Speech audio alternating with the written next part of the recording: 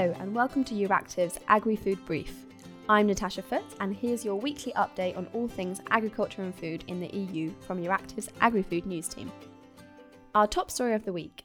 During its mandate, the Croatian EU presidency wants to secure an agreement on transitional regulations that will extend current rules for at least a year.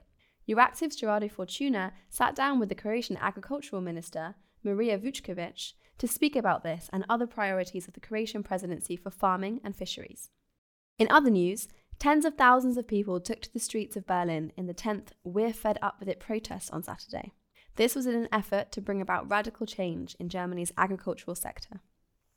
Gerardo Fortuna reports that the European Commission and member states intend to use the concept of bioeconomy as a tool to achieve the political priorities of the EU's new environmental flagship policy when it comes to agriculture.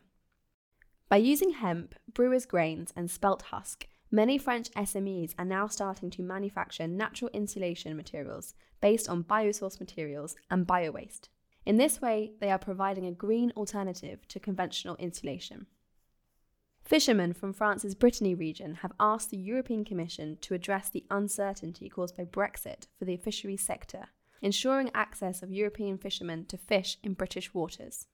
Lastly, in a video report, Euractiv Poland spoke to a professor at the Warsaw School of Life Sciences about the situation of small farms in Europe. He said that most of them have either collapsed or lost their productive function in recent years. He says that this is due to the fact that the support system of the European Union is primarily focused on large farms.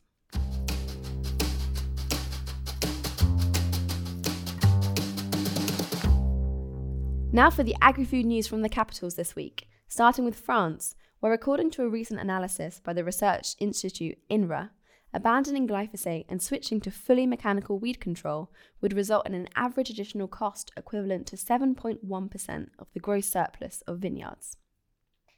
In Austria, at his speech at the annual winter conference of the Eco-Social Forum in Vienna, the EU Commissioner for Agriculture was critical of planned cuts to the CAP, which would decrease the subsidies to Austrian farmers by €120 million annually. In Germany, protest against the German government's agricultural policy continues. As Chancellor Angela Merkel arrived in the Bavarian town of Duggendorf on Wednesday, she was greeted by a protest of farmers and around 50 tractors. These local farmers feel neglected by federal policies and want to attract the Chancellor's attention to the challenges that they face.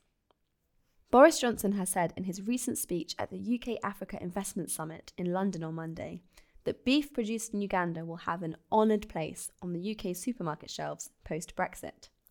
He said that this is part of his ambition to build a new future for the UK as a global free-trading nation.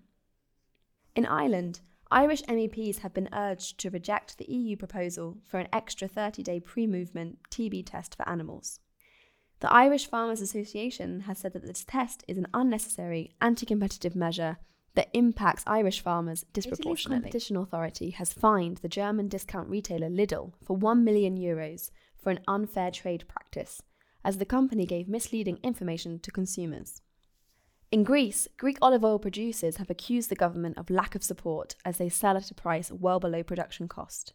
Producers have called on the creation of a national olive oil management body to handle the matter. Spanish olive growers have claimed an important victory in a US court, which could help lift some of the duties imposed by President Donald Trump's administration. Spain's Olive Exporters Association said that these duties could be lowered to 20% from 35% as a result of the decision. In Poland, the government wants to introduce a tax on artificially sweetened drinks after Polish children were found to be at a high risk of being overweight. However, a number of leading agricultural organisations oppose the charge, saying it will be harmful to fruit growers, producers and consumers. Over the past 2 months, Bulgarian authorities have seized 170 tonnes of chicken contaminated with salmonella, which was imported from Poland. The latest 50 tonnes of the meat were found before reaching supermarkets. Bulgaria has notified the Polish authorities of the problem. In Romania, the Agricultural Ministry will grant temporary permission for using neonicotinoid-treated corn and sugar beet seeds in emergency cases. Lastly, in Croatia, the state veterinary inspection has stepped up the control of biosecurity measures on poultry farms in Croatia after Eastern Europe recorded an increase in highly pathogenic avian influenza, with more than 10 reported cases in 4 EU countries, including Poland, Hungary and Slovakia.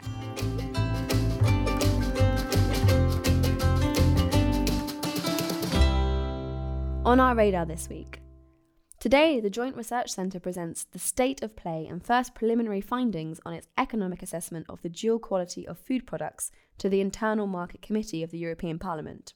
On the 29th to the 30th of January, EFSA's scientific panel on GMOs will convene to discuss, amongst other things, genetically modified organisms engineered with gene drives. Upcoming events this week includes today at 12:30 there will be a Euractiv Agri-Food Twitter chat about how the CAP can respond to climate change. On the 28th of January, Euractiv France is holding a roundtable event about the CAP post-2020 and how it can support generational renewal in farming. On the 29th of January, there is an event called Food for the Future Accelerating the Protein Transition, which will showcase the Protein to Food project results and examine the policy implications for the future of protein-rich crops in Europe. For a sneak peek of the news coming your way soon, be sure to look out for Euractiv's 2 special reports coming next week. The first will take a look at sustainability issues in the food supply chain, featuring articles on labelling issues and the perspective of farmers on the upcoming Farm to Fork strategy. The second will focus on how agriculture can contribute to the aims of the European Green Deal. Watch out as well for coverage of the European Landowners event, which will explore innovative agricultural solutions for making the EU climate positive. This week, the podcast was produced by Euractiv's Agri-Food News team, Natasha Foote and Gerardo Fortuna, with technical support from Malte Kettleson. My name is Natasha Foote. Thanks for listening. See you next week.